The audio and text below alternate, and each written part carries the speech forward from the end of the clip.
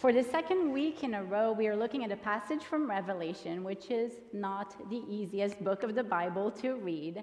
It can be difficult to understand, and it seeks the imagination of the reader. It's highly visual, it is violent, and it also provides tremendous hope. I was very grateful to study Revelation in depth in my Greek class, and I will need many more years to continue to unpack the material from it. In the book, the author John has several visions, like the vision of the exalted Christ, a vision of God in his heavenly throne room, and the destruction of Babylon. In this passage, though, John sees a new heaven and a new earth. The passage you will hear today might be familiar to you. It's often read at funerals, a wonderful passage that gives comfort and hope to those who grieve. In the light of Christ's resurrection in this season of Easter, let us look at this passage and see what it can mean to us today. Let us pray. Lord, open our hearts and minds by the power of your Holy Spirit, that as the scriptures are read and your word is proclaimed, we may hear with joy what you say to us today. Amen. So here's Revelation 21, verses 1 through 6. Hear now the word of the Lord. Then I saw a new heaven and a new earth, for the first heaven and the first earth had passed away, and the sea was no more. And I saw the holy city, the new Jerusalem, coming down out of heaven from God, prepared as a bride adorned for her husband. And I heard a loud voice from the throne saying, "See, the home of God is among mortals. He will dwell with them. They will be his peoples, and God himself will be with them. He will wipe every tear from their eyes. Death will be no more. Mourning and crying and pain will be no more, for the first things have passed away." And the one who was seated on the throne said, "See, I am making all things new." Also he said, "Write this, for these words are trustworthy and true." Then he said to me, "It is done. I am the Alpha and the Omega, the beginning and the end. To the thirsty I will give water as a gift from the spring of the water of life." This is the word of the Lord. Thanks be to God. I knew I was looking at the wall, but I could see on the wall the greenest grass ever and an amazing blue sky. The colors were so bright and so vivid, George said to me. Everything was so beautiful, colors like you could never imagine. There was so much light, so much joy, and I had a deep, deep sense of peace. George experienced this vision as the medical team was frantically trying to save his life from profuse bleeding from the artery in his neck. I volunteer a couple of times a week as a chaplain at Doctor's Hospital, and George, not his real name, shared with me his experience while he was a patient there a couple of months ago, with such a look of hope and even of anticipation for this vision to return. He stayed in the hospital for many days, and I got to hear his story again because it brought him such joy and peace. George was back again in the hospital a couple of weeks ago. His physical condition continues to be a challenge, but he looks forward to seeing the green grass, the blue skies, and another encounter with heaven. Having seen what is to come, he now lives with renewed joy. He has a new and much closer relationship with his Maker. I've heard a few stories like George's in my hospital work. The look in people's eyes when they describe their vision is so convincing and so promising and so confident. God has wiped away the tears from their eyes. They get a vision of heaven, and they bring this vision home to earth. And no wonder why this Revelation passage is so comforting at a memorial service. We who have seen loved ones suffering for too long are relieved by knowing that pain and tears will be no more for the dear ones who have left us. It's interesting to look at this passage not only as a comforting one when we're searching for peace, when our beloved saints go before us, but to also hear these words in the light of the resurrection of our Lord Jesus Christ. God is making all things new here and now. Listening to these words as living Christians, we hear the promise of heaven coming down to earth, of God dwelling with God's redeemed people. With Christ's death on the cross and his resurrection, the treasure of heaven is here, given freely for us to enjoy now as forgiven people. It gives us a glimpse of what we get to look forward to and also of what can be accomplished here and now with God working through us when we pursue righteousness, justice, and joy. What would it look like for us to truly live as instruments of God, to participate in John's vision of newness, of sinlessness, of heaven on earth? In John's vision, he says, "And I saw the holy city, the new Jerusalem, coming down out of heaven from God." Notice how Jerusalem remains Jerusalem in new and better ways. There's no new name to this magical place. It is still Jerusalem, God's dwelling place and God's home. Earth has not disappeared and has not been left behind. Heaven comes down to earth. No need to wait for a new place. It is here already. And why did God choose Jerusalem as a place to come down and dwell with its people? Well, Jerusalem, for one, is a city. It is where people live together. It is already the city of the true God, our Creator. In this vision from John, the focus is not so much on how the old city became new, it simply becomes a better version of itself. Imagine Sarasota, our own slice of heaven right here at home, minus the crazy traffic in March and the long lines at Olive Gardens. This vision of this new Jerusalem mirrors the garden from Genesis, where the creatures of God were originally placed. People are alive, dwelling in community with God, living in peace, in harmony, and there are no more tears.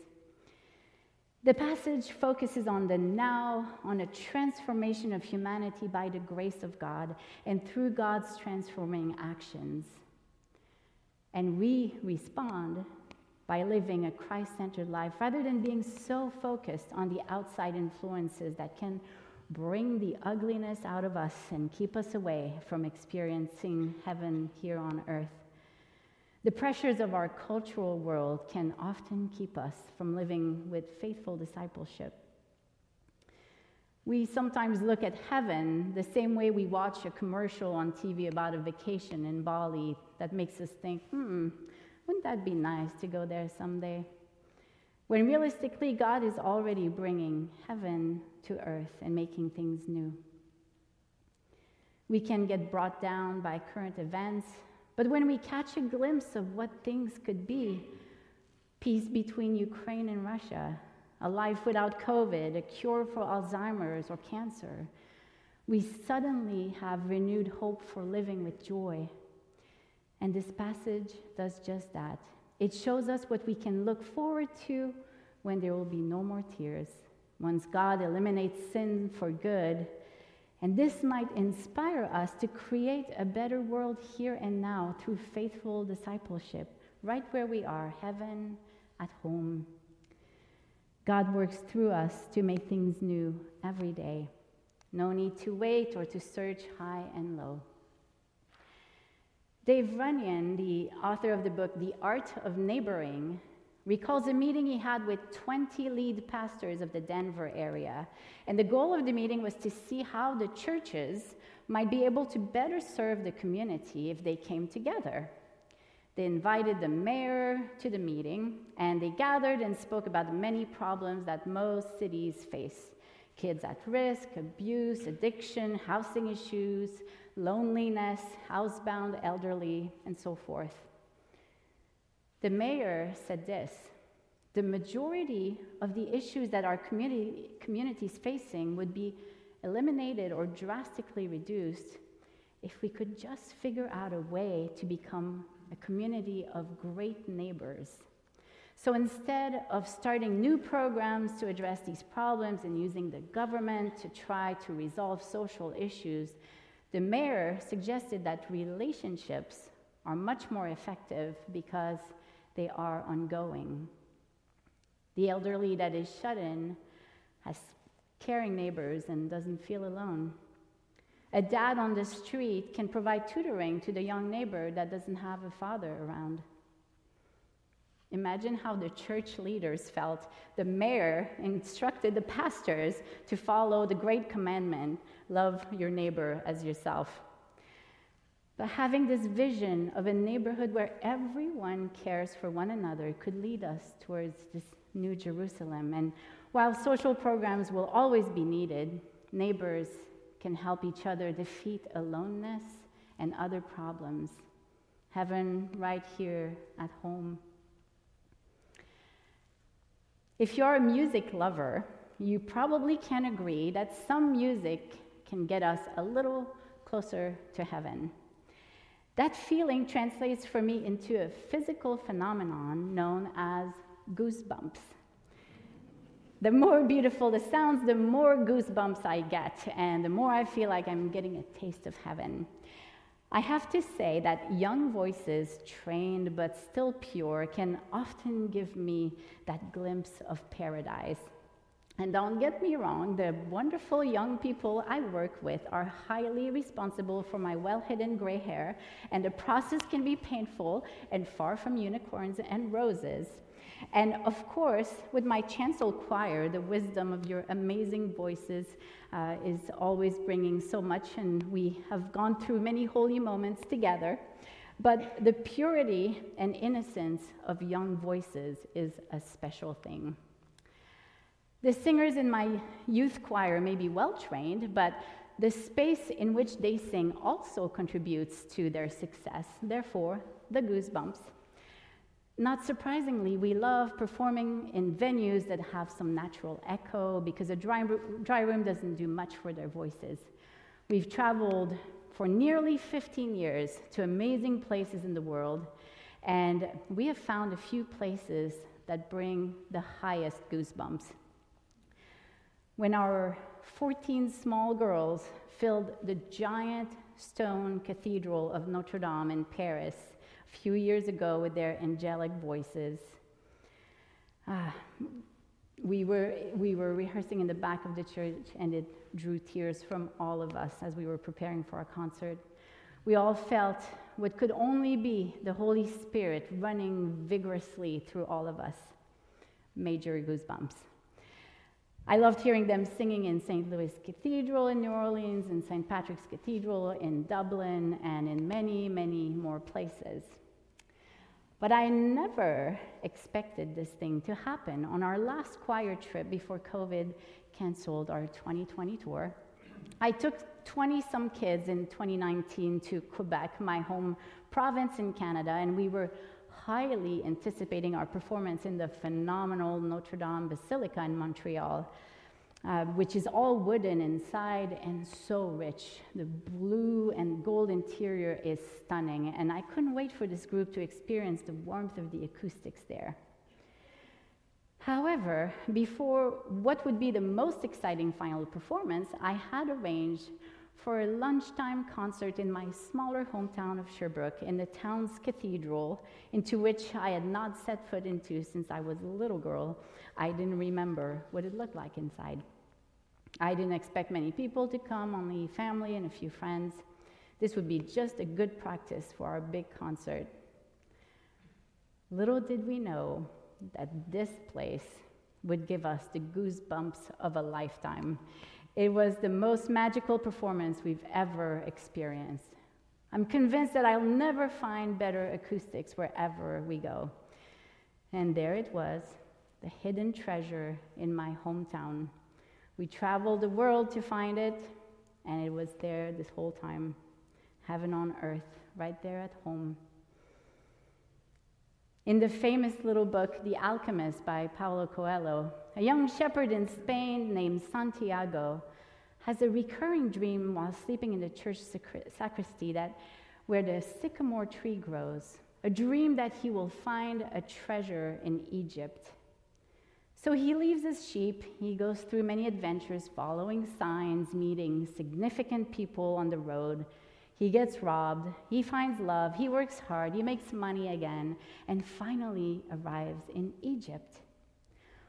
Once there, he begins digging where he sees the final sign that indicates where the treasure should be. While he's digging, more criminals arrive and they take his money and they beat him up. Santiago, the young shepherd, explains to the criminals that he kept having the same dream that he would find the treasure near the pyramids. One of the thieves replies, "Oh yeah, I also have a recurring dream that there is a treasure somewhere in Spain, in a church where a sycamore tree grows, but I would be very foolish to abandon my life in Egypt to follow this silly dream." The young boy stops digging and returns home to the church where the sycamore tree was growing. He finds the treasure right where his own dreams originated. He traveled everywhere searching for this treasure, but it was home all this time. Heaven right here at home. In Luke 12:34, Jesus says, "For where your treasure is, there your heart will be also." This renewal of Jerusalem is an invitation for us to live in the light of the future to come and seeing how God gives us gifts to experience heaven right here at home. Every Sunday, our church prays corporately the Lord's Prayer, as do most churches on the planet. We ask for God's kingdom to come on earth as it is in heaven. We ask for this with the anticipation of the future, although we already get to live in the light of this future today by being faithful servants of God, by listening to God's call for us, by getting away from the status quo, by seeing how God is making all things new every morning. With the Holy Spirit working through us, we get to not only dream of the future to come, but to dwell today in our new Jerusalem, influenced by tomorrow's promise, in the light of God's full glory, knowing that God is in our midst and that heaven is right here at home. Green grass, blue skies, choirs of angels, and a deep, deep sense of peace. Praise God, from whom all blessings flow.